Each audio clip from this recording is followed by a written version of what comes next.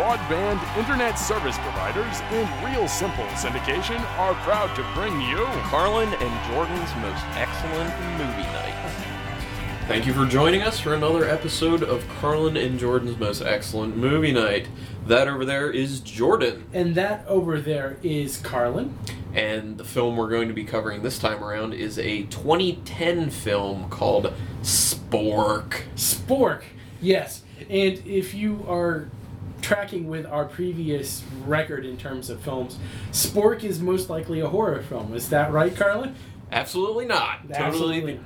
Totally the opposite. It's more of like a coming-of-age comedy music mix. Extravaganza. Yeah. And this is actually a fan pick. Yes, this was picked when I originally sent out requests for movies to watch on the Netflix Google Plus community. C. Paul Courtney actually suggested Spork. They said that it was a really great movie and that we should go ahead and take a watch. So that is what we did. Mm-hmm. So this movie was put out in 2010, as Carlin said. It was directed. It was it was an indie movie. There were a lot of smaller companies that had a hand in it. Really, it was the brainchild of the director, who also wrote it and I believe produced it as well, J.B. Gooman Jr. And I'm probably totally messing up his name there, but JB has been involved in a lot of different projects, mostly as an actor. Mm-hmm. According to his personal website, he has some documentary work, but I think it's mostly documentaries that he's released into the wild. So there's no real information about that on IMDb in terms of that. But some of the different films that he's acted in include Dakota Sky, and then Debs, and then also a 2005 film called Star-Crossed. So, as you said, this is a coming-of-age story, mostly about young, middle school-aged girls. One young man in the film as well, but mostly two. Actually, yeah, two. Forgot about Chunk. Chunk and Charlie. Yeah. For the actors for this movie was Savannah Stalin, I believe you pronounce her last name. Stellan, something like that. Either way. She was the title character. We never got her actual name. She was nicknamed Spork. Yeah, when Jordan texted me and was like, let's watch Spork, I was like, okay, what is that? And I assume maybe it was like a documentary about how sporks came to be. Right, exactly. But the actual reason it's called Spork is because the main character is a hermaphrodite. Right, yes. So spork is both a spoon and a fork, so hermaphrodite is male and female. Yeah, we'll just leave it at that and not go any further because, well, that's for another podcast.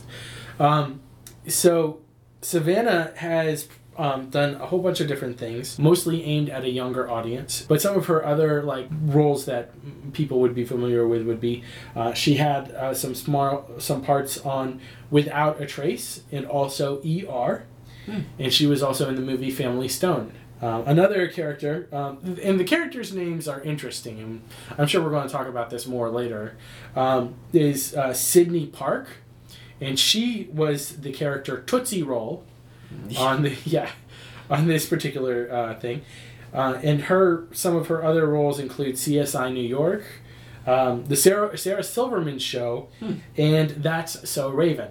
Got it. Yep.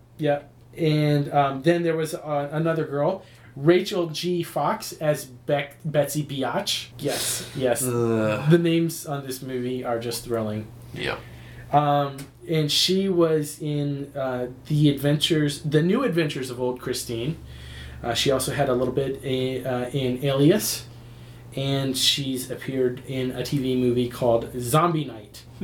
Yeah, and there was a whole bunch of different small companies that came together to actually release the movie. It was distributed by Underhill Entertainment. So that's pretty much the rundown of Spork in terms of the nitty gritty of the details and who's in it and everything like that. And if you couldn't read into it, this is J.B. Gooman Jr.'s first feature-length film, directing and writing. Yes. He had directed and written and written some shorts. Yeah, he's done some shorts and some documentary work. Also, there's some music videos on his website and stuff like that. So yeah, well, music videos seem very appropriate because a lot of the time during the film Spork, it seemed like a music video. The way sequences were shot because there's a lot of dancing in the film and a lot of music with the dancing on it. There's a lot of music and dancing, and there's also a lot of very stylized shots. Like at one point, the girl Spork is seen walking her dog. And it looks very much like it's out of a music video with the way that it's choreographed. And everything. It's like slow motion, and she's skipping, and it looks so music video. So let's go ahead and let's go ahead and give our initial opinions of the movie, because I think that's going to shape how the rest of this discussion will go. So, what do you think of the movie overall and just in general? Kind of in the middle on the film. There are a lot of things that I really enjoyed about it. Like, I actually enjoyed the dancing scenes that were like a music video, because I've always liked music videos in general, the way they're shot, and they're very kind of like energizing and fun, and there was a lot of that in it, which was nice. There were some good things that the film had to say. There were also... there wasn't a whole lot of good acting, but there were a few actors that did a pretty good job. Savannah, in and of herself, did the best in the acting. Yeah. The film overall had a certain charm to it. It was very much like Napoleon Dynamite, but a lot cruder and with a different age group. Yes. And one of the things that hit me immediately in the film is their music. They're using what's called chip tunes, which are pieces of music created by like 8-bit music, video game music. So there was a lot of, I mean, obviously there was more to the music than just like 8-bit video game sounds, but there was a lot of that in the music, which sounded really cool. And, being a product of the 80s myself, it was very nostalgic, and I was just like, oh man, chiptunes, that's so cool. So it really fit into the film to make it more quirky. Mm-hmm. So that's kind of my overall feeling. But, on the bad side, other than some of the bad acting, they used a lot of stereotypes, which the funny thing about that, ironic thing about that, is this film is basically about people who are different being treated better, yet when we have different people in the film, they're represented by terrible stereotypes. So that was very hypocritical in my estimation, and a lot of what they had to say was pretty tired with the film. There wasn't a whole lot of anything new here. Yeah. I mean, I'll agree with a lot of what you said. It does feel like a retread of Napoleon Dynamite, and I will be honest, I didn't find a lot appealing about Napoleon Dynamite to begin with. Oh, I liked it a lot. I mean, I thought there are some things about Napoleon Dynamite that I think are good, but the thing about Napoleon Dynamite in films like Juno, which is of a similar vein in terms of storytelling, is that they try too hard to be quirky. They're not quirky in and of themselves. It feels like that's an extra veneer that's put on it to add postmodern irony to the actual viewing experience. Which really, I mean, you should let the story stand on its own rather than try and sugarcoat it, essentially. Well, what I do like about things like Napoleon Dynamite, and probably part of the aspect I did like about Spork, is they are character pieces, pretty much. And I've always really enjoyed character pieces because it's usually a very in-depth look at a person who is not the norm, who has a very interesting take on life. Yeah. And that's definitely in Spork, and that's definitely in Napoleon Dynamite. He's a very unique character. Right. Very kind of avant-garde with the way he thinks and acts and everything. So. Yeah. Well, no, I mean, I personally really like character studies, and I think that that there is a definite strong place about where the character study should fit into cinematography in general, because honestly, character is the thing that makes the story work. If you don't have an interesting character, then you're not going to have an interesting movie at all. So I think my concern, though, is that when you don't let the character be the most interesting thing about the movie. And here I felt a lot of the aspects of the movie, in terms of the music, video aspects of it and everything, were a little too on the nose. Okay. You know, where it's like it's detracting. They're letting the production values of the movie itself detract from the character whose story they're trying to tell. Okay. Yeah, I can see that. So, I mean, it's like one of the things that I think of in terms of really good character studies. It's also a bit of an ensemble piece, but it has a lot of character study moments. Is the TV show Freaks and Geeks, which is around the same age for the characters and everything. And you got like great characters like Pedro the Dwarf comes out, and you know it's all about these teenagers and how they're learning to deal with lives as the social outcasts and everything like that. And so, like you said, this story has a lot of those similar aspects to it, but it also has that extra level of we're going to make the production values more important than the characters. So Yeah. I found some of those things a little less than enjoyable. I liked a lot of it. I thought that the character of Spork in and of herself was a very interesting character and someone who deserved to have a movie made about her. Right. And was very well acted. Very well acted, yeah. Savannah Stellan did a fantastic job with that character. And there were a lot of cute and funny moments in the movie. Like, I loved the first scene where Spork and Tootsie Roll are talking on the phone with each other, and you realize about 2/3 of the way through the conversation that they're only about 100 feet apart in just separate campers where they're living. Because they both live in a trailer park. Right, they both live in a trailer park, and they live like right next to each other. So you can see Tootsie Roll in the window of Spork's bedroom, and that's pretty funny. Yeah, which the interesting thing is that when the film starts, they really hammer down how outcasty and odd Spork is, because the first bit you see of her, she's sleeping in a pile of clothes, basically. She gets up out of it, she's wearing 3D glasses. Yeah. So, and she's got her hair's like all frizzy and crazy, and so the first impression you get of this main character is she's probably an outcast, you know, because you see that she's middle school age. That's very easy to see.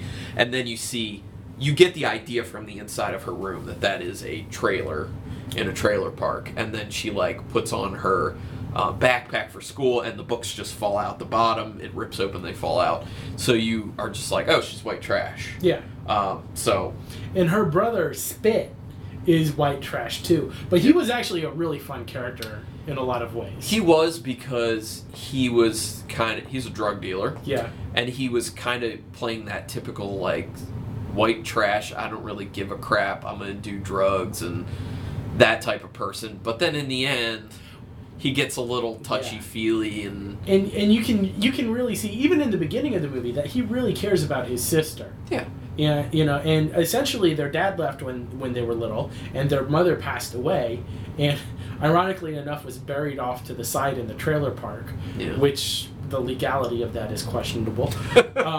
At best. At best, yeah. So he's a drug dealer, but he's the only one who's raising his sister, essentially. Yeah, yeah. So he's kind of the white trash with a heart of gold type guy. Yeah.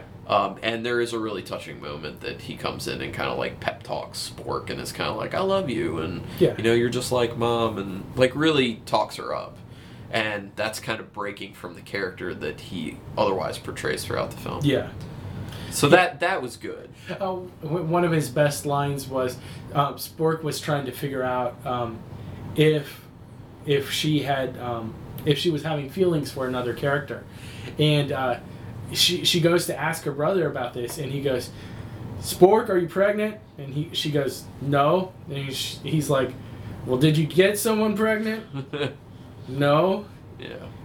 Which speaks to something else, which is, I know, Jordan, this kind of irked you a bit, the whole hermaphrodite idea of Spork in the film seems to not matter as much to the actual film itself.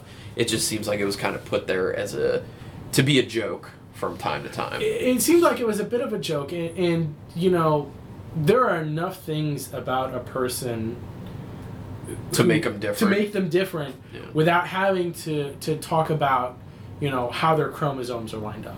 Right. You know, and as a person, Spork seems to be a very intelligent, very accepting, very open individual with people who are willing to get close to her. Now, with people like Betsy Biatch and her crew of bitches. They call them Betsy Biatch and the bitches. She's very closed mouthed, and she doesn't want anything to do with that, which is, you know, something that you think is actually pretty admirable, because why put up with the quote unquote cool kids when all they have to give is trash?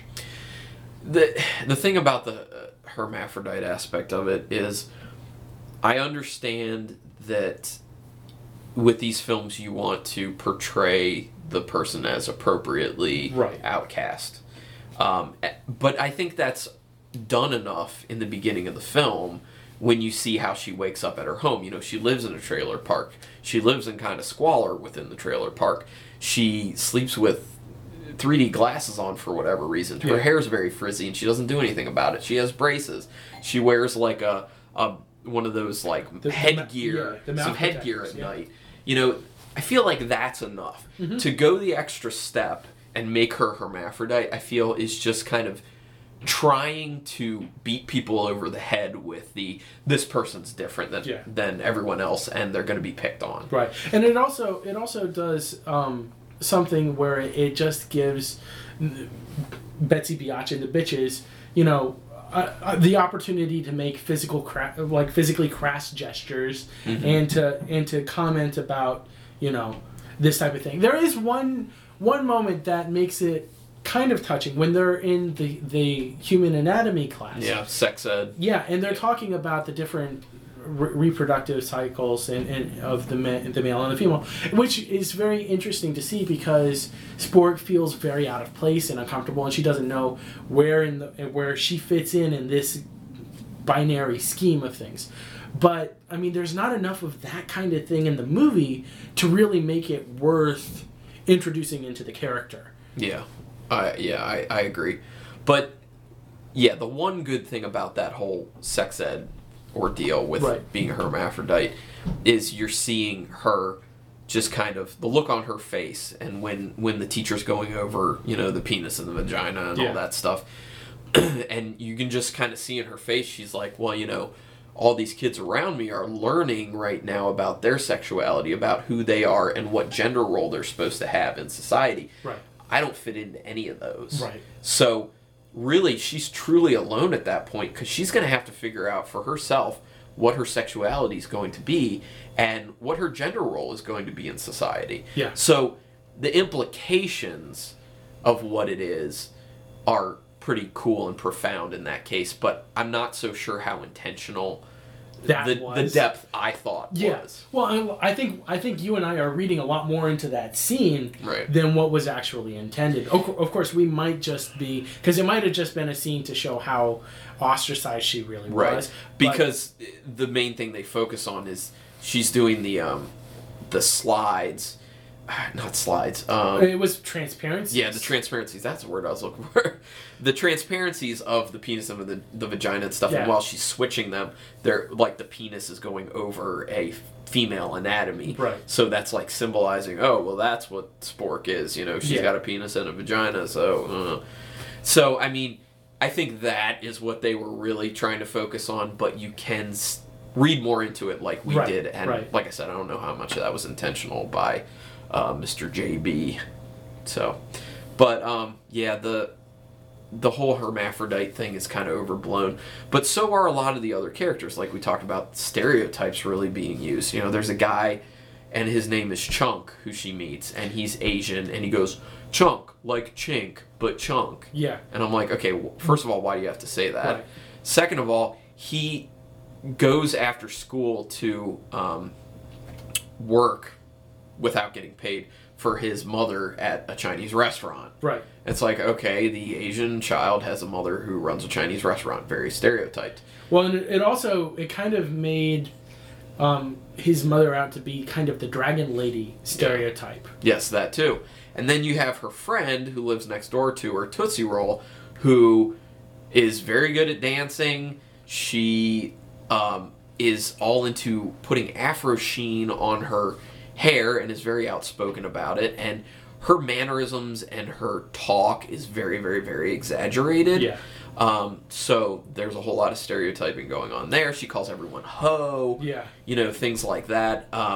You know, even the prissy white girls in the film, they're rich and they dress a certain way and they're so bitchy and, you know, their clique works the way that stereotypically the white prissy cliques are supposed to work. And it's like somebody watched all of the teen coming of age movies and said, I want to have all of this but more.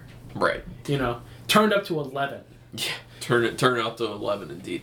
But the thing is, with a film like this where you're trying to drive home, we all need to get along type thing, where this main character is so ostracized and a bunch of the other characters are so ostracized, and in the end it's like, you know, you should accept who you are no matter who you are. To use these characters for that message and make them such stereotypes is hypocritical for what you're trying to say. And it actually destroys the point of the movie in a lot of ways. So, JB, bad move on that. Yeah. And the thing is, this is a small indie movie that, you know, he probably, in terms of the actual story, they probably didn't have a lot of oversight from an executive or a producer, you know. So, I mean, a lot of it feels like it's coming directly from the writer. You know, and so that makes it even more confusing because, you know, I understand that JB in and of himself identifies as being homosexual. No, okay. I read a couple interviews with him, and one of them, to quote what he says, not using this in a derogatory way, he said that he's as gayer than Peter Pan. Okay. You know, so he definitely identifies with this type of thing. And he actually, one of the interesting things is that it seems like he's kind of trying to make himself, or trying to make Spork in his own image, except being intersexed. Because one thing that he talked about in this interview that's an important part about the movie is that Spork loves the movie The Wiz. Yeah. And she thinks that's the only version of The Wizard of Oz that there actually is, which is a story that JB says that was how he was actually raised, because he was the only kid of his ethnicity. I believe he identifies as white, but I think he originally is Persian. Okay. So he said that he was the only white kid who grew up in a black neighborhood, and so he always identified with The Wiz and didn't realize that there was another movie or book called The Wizard of Oz until somebody else told him. Which, something that I kind of thought in the context of the movie with Spork only knowing The Wiz and not knowing The Wizard of Oz, was that it was kind of her showing the way she thinks of not really seeing color as an issue. Yeah. You know, like, she can easily identify with The Wiz, and it's all black actors. Right. And it's a black-made film, and there she is as white as can be. White trash, in fact. Right. And, you know, she's just like, oh, I love that movie. It's, like, my favorite movie, and it's The Wiz. Like, having no problem identifying with just a person. Like, people in general. Like, she doesn't see color. Yeah. And actually, the not seeing color thing is also involved with... Actually, never mind. This isn't not seeing color. This is the opposite of that.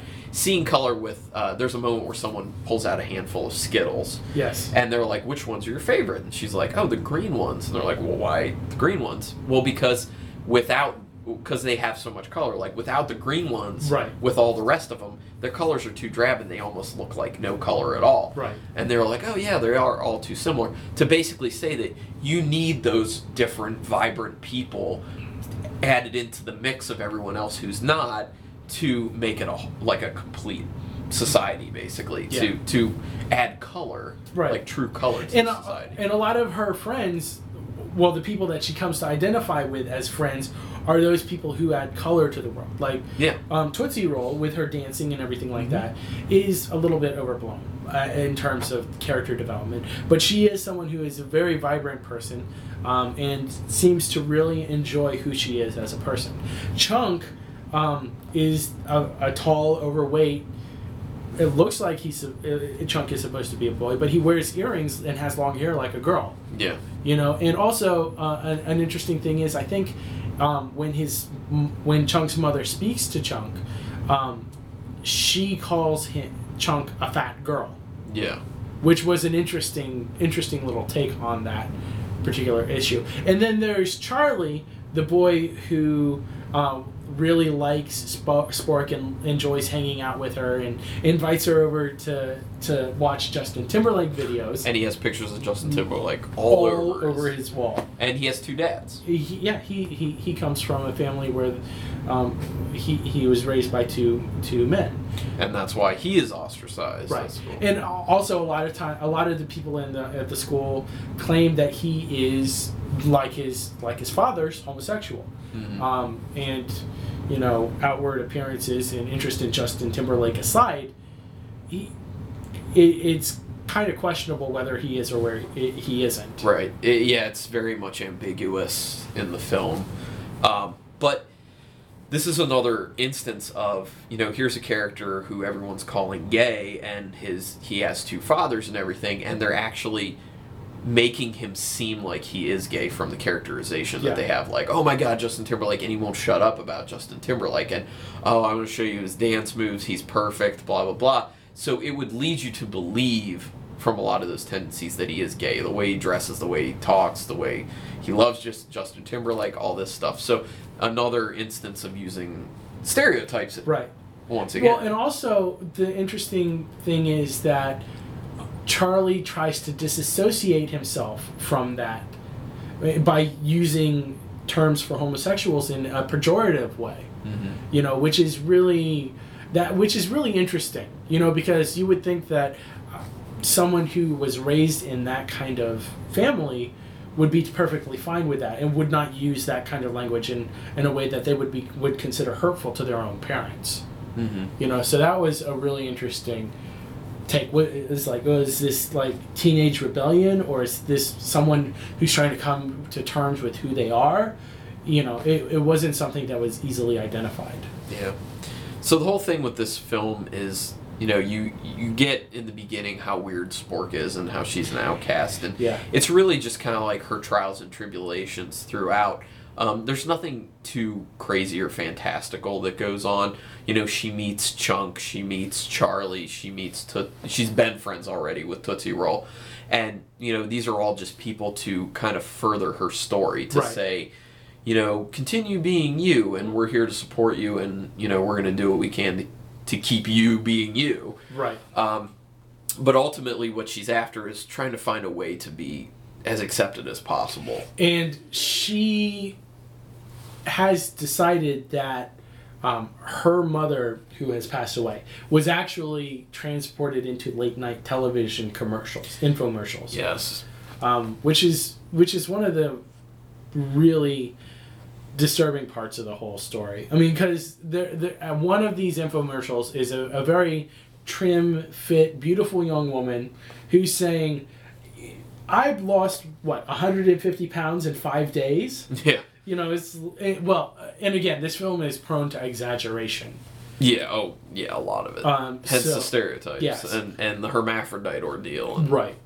And we didn't even touch on, like, the Christians, but that's another thing. That's true. But, I mean, there are so many stereotypes in this movie, it's really disheartening. But this infomercial is like, this Spork identifies with this model who is obviously just reading off of a cue card with her mother. Mm-hmm. And so she's like, Mom, I want to be beautiful just like you. And she finds out that the money that it would cost to have a down payment for this process is the same amount of money, or just a little bit less than what she would get if she won the school's dance-off. Mm-hmm. So she wants to do that? Yeah, she wants to do that. But I will say real quick, the interesting thing about that infomercial that I picked up on is the that dog. they said, "Are you alone, ugly, ethnic looking, and sad?" Yeah, ethnic looking. It's like, what? Yeah. So I think that was obviously an intentional choice by JB to put in the script to be like, your common white America, they look at someone who's ethnic looking and kind of be like, well, that's not attractive. What's considered attractive by society is skinny white females. Yeah, with blonde hair and blue eyes. Yeah, basically. Like, that's the optimal sexiness, hotness, whatever you want to say. So, it was a little interesting when that part came up, because I'm listening to it and it's like alone, ugly, and it's like ethnic looking, and I'm like, well, I okay. mean, this movie isn't afraid to go into the ethnic territory either, Right. because, I mean, a little bit later there are some characters that break out in not drag, but in blackface. Yeah, I know. I was I like, saw that. oh my god. And there are a lot of films that have taken heat for doing things like that. Yeah. I mean, when Tropic Thunder came out and Robert Downey Jr.'s character did blackface for the whole thing, there was a lot of outcry about that. Yeah, so. I actually never saw Tropic Thunder because of that. It's funny. It's actually a funny movie. I'm sure it is, but I mean, it's just like, I don't know. I mean, especially considering that it was a movie about the Vietnam War era, and then you have a character in blackface during like civil rights era, and Right. it was I can something see to that. me that was a little insensitive. I can see that. But anyway, getting back to Spork, Okay, about Spork though. I'm going to go back to the hermaphrodite thing Yes. real quick. I did note to myself, I've never seen a film before that has had a hermaphrodite in it. no. So that is new. It is something that is new. I mean, So that's I guess that's a little bit in favor of JB doing that, because it is kind of new ground, but like we said, it wasn't necessary. it wasn't necessary, and I mean, it doesn't add anything to the story. I mean, if you're going to say then that it was interesting because it was the only that's something that's new. I mean, then you could say movies like The Protector, the movie that Tarantino brought over from the States that stars Tony Jaa. That it has someone who is a transvestite. Okay. So I mean, like movies like that, it's not enough to make the character interesting by making them of an alternate sexual orientation. You also, there has to be something to the character. Fortunately, with Spork, there is something to the character that makes her interesting. So, to me, I, as someone who is always a part of the nerd culture when I was younger was something that my parents didn't really understand. So they didn't understand like the movies and the books and the music that I was into.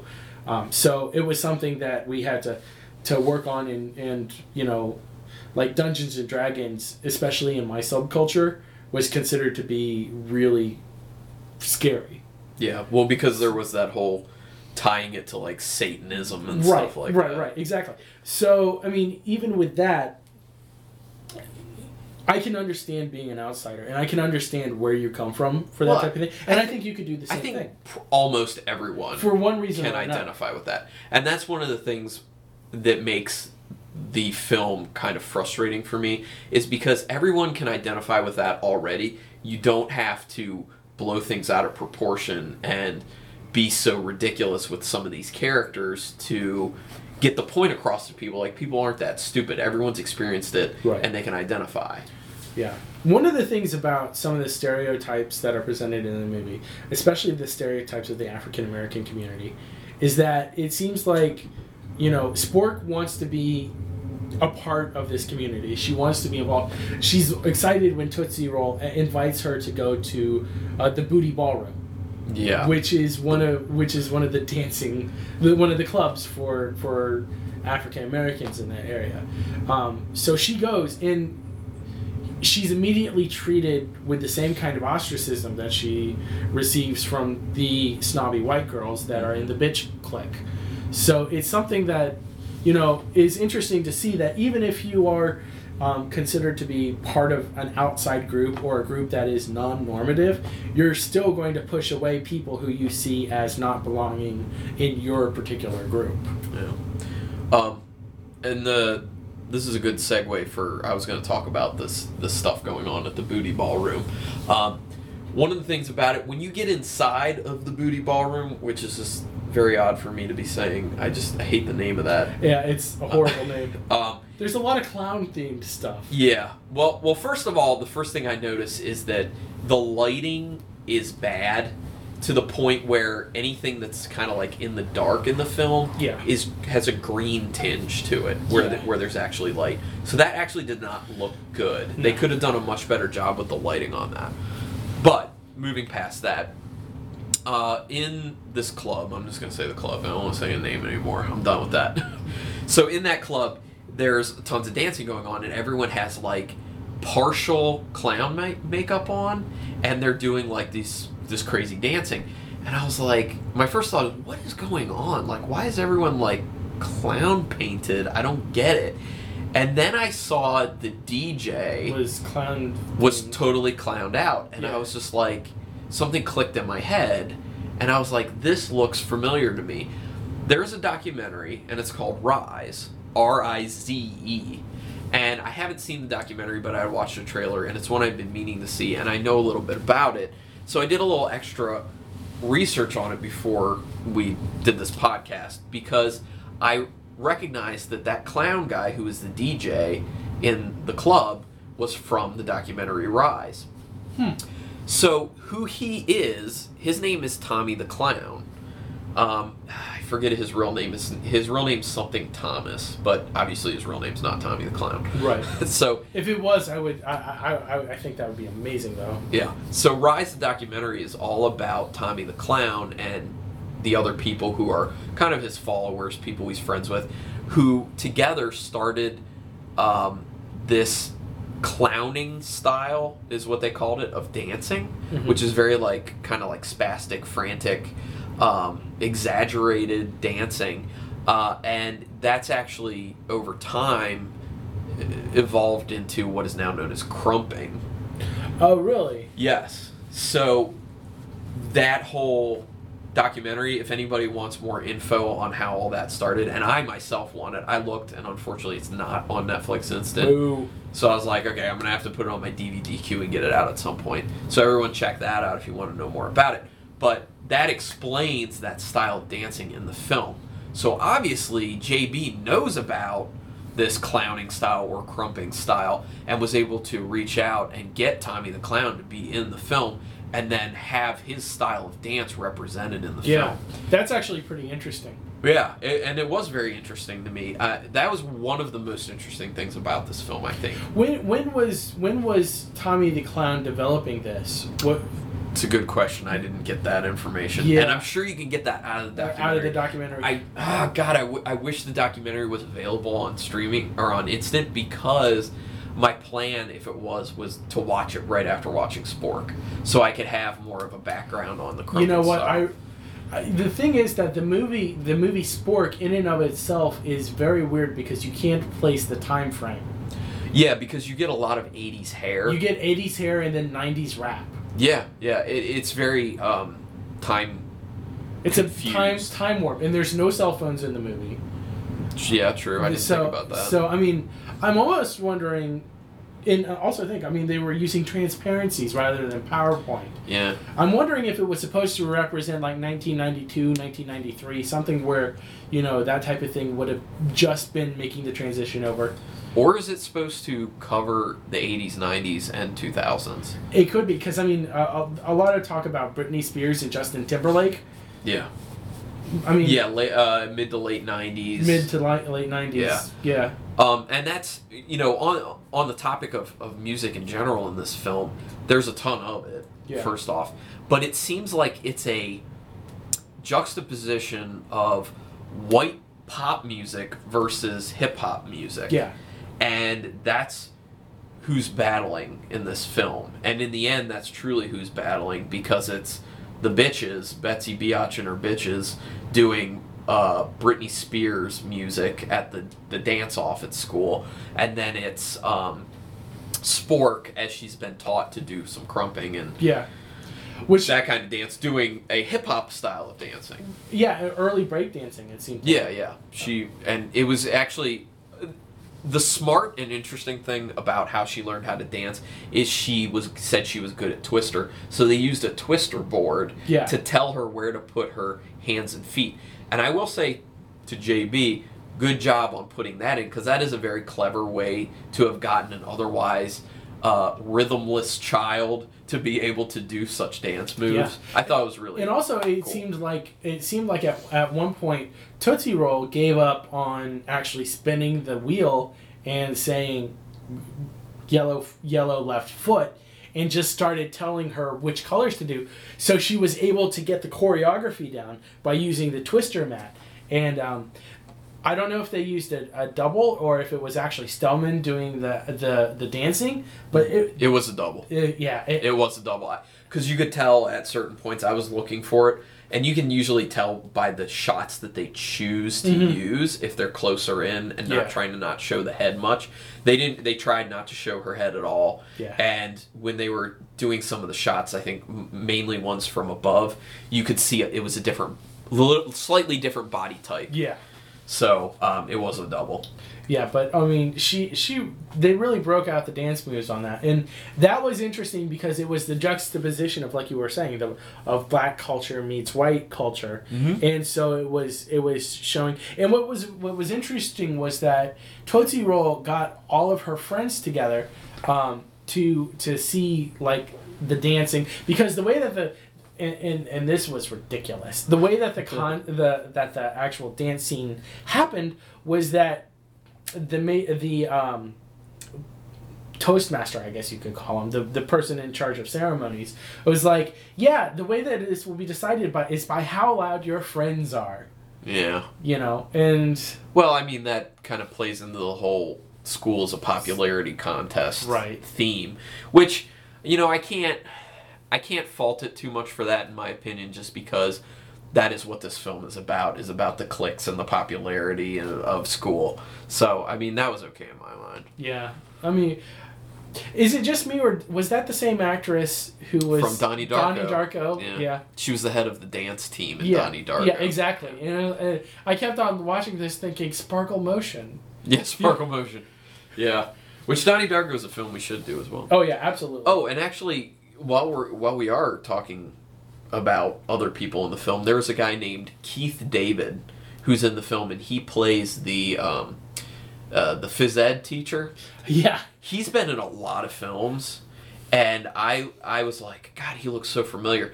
But I can't even, like, I've seen so much stuff where he pops up. I looked on IMDb, and he has 225 acting credits. Really? Yes. He's been in a lot of stuff, and this is so close to my heart. He did voice acting for the Mass Effect games. Oh, awesome. And I was like, oh my God, he did voice acting for the Mass Effect video games. He is awesome. He is awesome. And Lord knows he has enough phys ed whistles to last him his entire life. Yeah.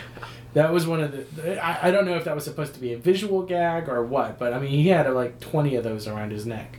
Yeah, I think that was meant to be just a gag, but that's kind of like not very creative. No, but I mean, it was interesting to see like the different dances that they had come up with, because you could tell that the biatch and the bitches did not put a lot of effort into their Britney Spears routine at all. No. Yeah. And actually, the lead girl was pregnant.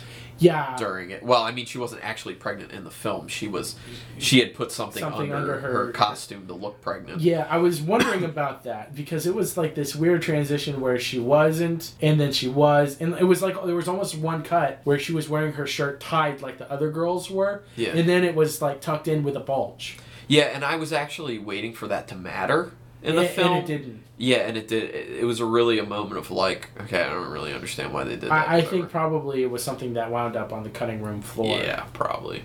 And that kind of stuff happens in film. All the time.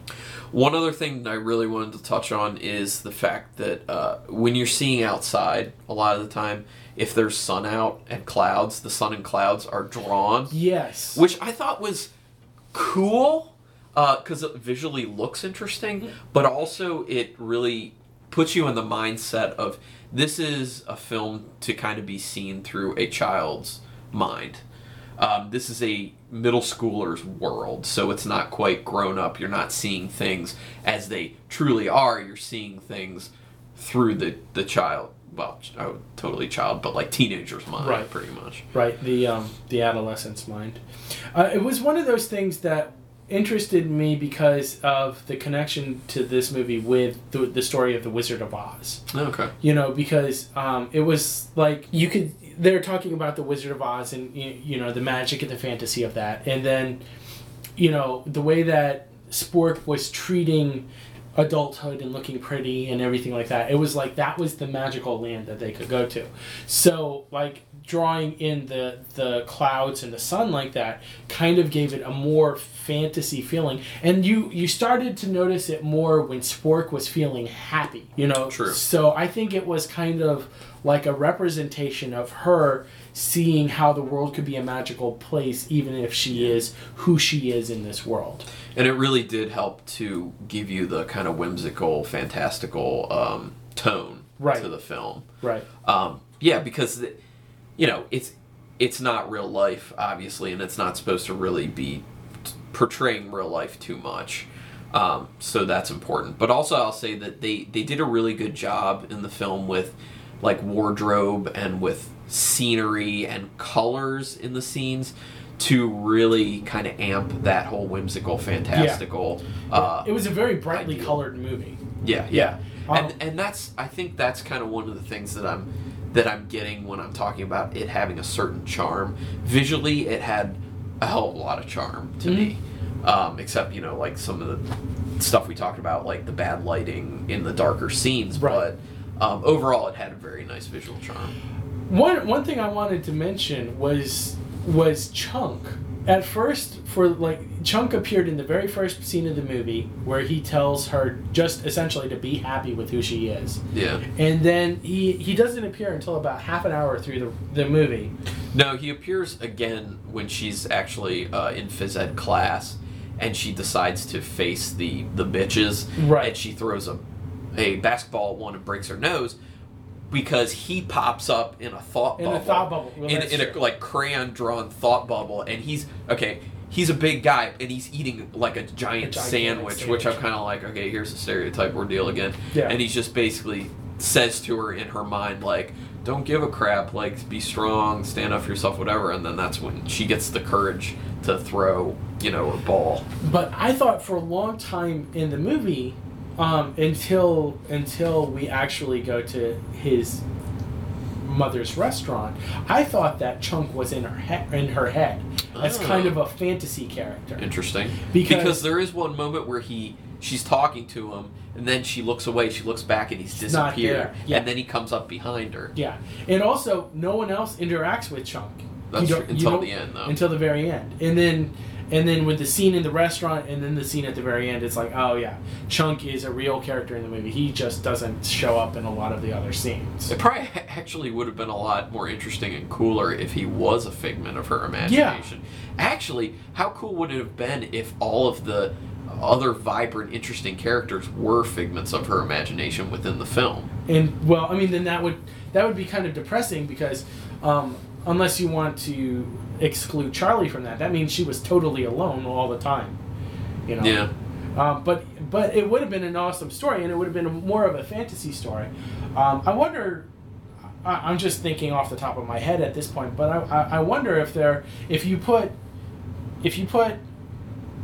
Spork in the position of Dorothy, do you think there are any other characters that correlate with characters from the Wizard of Oz or the Wiz that would match up with like the Scarecrow or the Tin Man? Well, I actually have never seen The Wiz. I haven't either. I will admit, I have seen The Wizard of Oz long time ago. I don't know. That's a good question. I mean, I guess I could see, in a way, Chunk as like the lion because he gets her to have courage. Right. So he's kind of that portion of her, of being cowardly and then having courage. And I could see her brother Spit as the Tin Woodsman because he's the one who encourages her to have a heart. Yeah. At the very end. And also I could see Tootsie Roll as kind of the scarecrow, because she encourages her to use her mind and think about how she can come about with the dance. That is interesting. So that's an interesting way to look at the movie as a parallel with the Wizard of Oz story in that regard. One of the other small things that I had forgotten to mention, when Spork does her main dance routine at the end, at the dance-off, she is wearing a Nintendo Power Glove. Power Glove, yeah. Which I was like... at first I saw it real quick and I was like, dude, is that a Power Glove? And then they show it close up and I'm like, that is a Power Glove. That is so cool. So I just like the fact that was in the film. I was just like, oh man, Power Glove. Yeah, and cool. what was great was that, like, for her dancing routine and everything, they brought back those 3D glasses that she had always been wearing. Well, that was the quintessential moment where she's like, I'm going to put onto myself everything that is truly me, and go up there and present totally unfettered who I truly am to everyone and do my routine like that. Like, I'm proud to be Spork as Spork is. Yeah. So that was cool. I like that aspect of the film. After she wins the dance-off and she's outside and the bitches come out and they are like, meh, being bitchy, as they do, as bitches. What I don't like is at that point is when something's supposed to kind of change, Yeah. Typically the bitches are supposed to be like, oh, well, we're sorry, you're actually cool, you came out and you did this great dance move or whatever. What really happens is one of the bitches is about, well, the head bitch, she's about to be very, very mean to Spork. Yeah. And she says something, and then one of them steps away from the group and it looks at her and goes, you know what, stop it. And she's just like, I'm sick of you type thing. Yeah. Which really was very forced and just kind of came out of nowhere. And then as if it couldn't get worse, Chunk shows up and this girl looks at him and is like, hey, and he's like, I'm Chunk, like Chink, but Chunk. And then she's like, oh, okay, I think I like you. And they just walk away together. Yeah, and it's kind of like this. What the hell is that? Yeah, it's and that's one of those things that I was talking about with the forced quirkiness. Yeah. That really kind of ruins the movie. Well, it was like, and here for no reason. Yeah. Here. Yeah. And I think Laura standing up to Betsy. Yeah, Betsy. Betsy. Laura standing up to Betsy would have been better if they had built a more contentious, passive-aggressive relationship between the two. But really, Laura was only really shown as Betsy's yes woman. Yeah. Okay. There is a little bit of tension at a few points, but it's not nearly enough for anyone to have a legitimate groundwork in their mind for what happens at the end. Yeah, I mean, if it's there, it's so subtle you don't even notice it. Yeah, I mean, but I don't know. This film overall, I was very conflicted because there were a lot of things that I enjoyed, but there are a lot of things that I did not enjoy. I think one of the best things to say about this movie is that it's one that makes you think. It does. And I was when I finished watching it, I spent the rest of the day just pretty much thinking about this movie and going, well, what's good about it? What's bad about it? Were those bad choices intentionally made to make you think? Right. Or were they just something that was done because of sloppy storytelling? And really, honestly, it could go either way. I would like to think that it was done in a way to make you think about what's going on with the movie, but I don't feel that it was. Yeah, you don't know for sure. It's kind of like, it could very well be a situation where there's, there are a lot of literary pieces of work where people will pick them apart and say like, oh, well, this means this in it. And you look at it and you're like, obviously the author was not thinking that in depth when they created it, so you're putting some sort of tacked on notion to it that you came up with, half-cocked. It's like I've developed this theory in my mind, is that there are 3 different movies whenever you look at a piece of work. There's the movie that the writer and director intended to make, there's the one that they actually committed to film, and then there's the movie that we all see and interpret ourselves. Right. And I really think that this was a better movie when it was in JB's head and where he was directing it than it was when the final product came out. Yeah, I can see that. And then you want to know like how much stuff got cut from the film. Right. What did the unedited version actually? Yeah, it was look only like? 80 minutes long, so there was a lot of It's not stuff a long film. that could have been on the floor. Even though it had, such a short running time, it felt like a loose movie in a lot of ways. Yeah, but it at the same time it really did kind of like keep the pace going. Yeah, it did have a good clip to it. So I do applaud it for that, because a lot of times those types of films, the character-driven films, have a tendency to really drag at parts. Yes. But this one did a really good job of just kind of like keeping things moving. And part of that may really have to do with the, music video style that JB has. Yeah. Because music videos, if you think about it, oh my God, talk about keeping things moving. Yeah. Let's talk about the last thing, the thing that Spork does for Tootsie Roll Okay. at the very end of the movie, and then I think we can probably wrap up at that point. But one of the reasons that Tootsie Roll even tells Spork about this dancing contest is because she wants to win the money so that she can go visit her father, who's in prison. Again, Another stereotype. Another stereotype. A terrible stereotype, let's be honest. I mean, come on. Why couldn't one of the rich white girl's parents be in jail? Yeah. I mean, it's just as like, well, let's not get into that. But, I mean,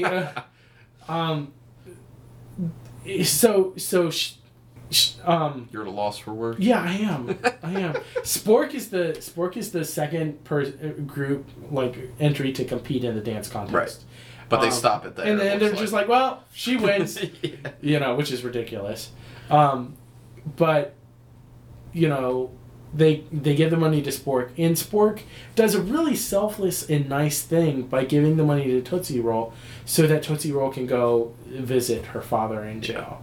And there's a really heartwarming moment at the end of the movie where Tootsie Roll is just hugging her dad and just sitting across from a table talking to him. And like it looks like it's the first conversation that they've had in a long time.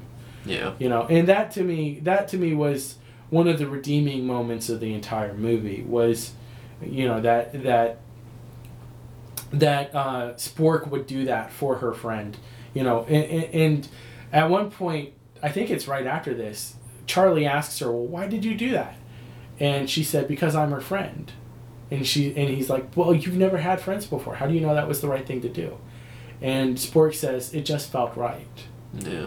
And that to me was probably the best message to take away from this is like, treat others the way that you would want to be treated. Yeah. Be a good person. Be a good person. Warm fuzzies. Well, I mean, there is a certain warm fuzzy aspect to it, but still. Yeah. Well, I mean, ultimately, that's what you could tell from the get-go of this film that's where it was going to Oh, yeah, really go. there was going to be a warm fuzzy ending at the end. Yeah, I mean, that's just the tone of the film and the subject matter, So, yeah. All right. Well, are we... is it that time? It is that time. I think we're both getting a little tired here. We've talked ourselves into circles. Yeah. Well, I mean, this movie is interesting to talk about. To talk to it. It could be interesting to talk to the film, too. So, Spork, how do you feel? No answer. Let me play you some 8-bit music. Does Spork feel alone, ugly, ethnic-looking, and sad? Well, she definitely feels alone and ugly. Yeah. And sad. Well, would you like to take the lead on rating this film? Yeah. We've talked so much about the issues that the film has, and the writing, the stereotypes that are used, how it shoots itself in the foot by trying to display a message of inclusiveness, but yet being non-inclusive. Mm-hmm. I really felt like some of the production it was a little overproduced, and some of the music was a bit intrusive in spots. Especially, I know you liked the 8-bit music, but I thought it was a bit intrusive in places. Personally, I mean that's more of I can see that. That's more of a personal thing than anything else. So I really can't give this more than 2.5 stars, and I think that's kind of being generous. Okay. I did like the use of music in it. I like the use of a lot of the music video sensibilities and the directing of it, and a lot of the moments where it really did feel and look like a music video. I liked the pacing of it. It was very good. Some of the characters, well, mainly Spork was really interesting. There were interesting aspects of other characters, but like we said, the stereotypes were very annoying and kind of messed up. There are so many parallels, though, between this film and Napoleon Dynamite. This film was after Napoleon Dynamite. I don't remember what year Napoleon Dynamite was done, but I think it came out when I was in college. So yeah, it was like 2002? 2002, between 2002 and 2006. Yeah, somewhere in there. So Napoleon Dynamite was out well ahead of this film. So I really feel like JB kind of looked at Napoleon Dynamite and was like, I can do something similar, and did something very similar. Has the same feel. But, like we said, the colors that were used were very good. The design was very good. I liked the end credits. They had a nice graphic over the end credits. Right. But, it's not a remarkable film. There aren't, it's a really tired, message. Even though it's got a certain message, it's hypocritical at times with that message. But at the same time, there's some sort of intangible to this film that is just so charming to me. Yeah. And maybe part of that's because it has enough quirky, funny moments and endearing moments, and it moves at a good clip that it keeps you engaged enough. So that said, as you can probably tell by the way I've been talking about it, it puts me somewhere in the middle. So I'm going to give it 2.5 stars as well. Yeah. So overall for the podcast, 2.5 stars for Spork. Not a horrible rating. We've given a lot more films worse ratings than that. Yeah. Hunger Games. Yeah. And what was the other one? There was the other one. Oh, Jingle All the Way. Jingle All the Way. How could I forget about that one? I don't know. Maybe you wiped it from your mind. Yeah, probably. I need to memento-ize myself for that one. Oh, no, never mind, because that's long-term. Yeah. Oh. Then you'll just be watching Jingle All the Way, all the time. I'll wake up every day, and instead of feeling like my wife was just murdered, I feel like I just watched Jingle All the Way, which would probably be equivalent to that. All right, well, we're just going to go ahead and let that be the last word. Thank you so much for listening. You've been listening to Carlin and Jordan's Most Excellent Movie Night. Our theme music was provided by Sweet Wave Audio. To find more royalty-free music for your own projects, check out sweetwaveaudio.co.uk. And special thanks to Ariana Ramos for her graphic design savvy helping us with our album art. Visit our website at mostexcellentmovienight.com to listen to other episodes, give us your opinion, and share with us other movies you'd like to have reviewed. You can also contact us through our email address, mostexcellentmovienight@gmail.com. We would love to read them on the air. Also, if you could rate and review the podcast on iTunes, we would be your friends for life. For sure. That's all for now. Thanks for listening to Carlin and Jordan's Most Excellent Movie Night, where movies are most excellent.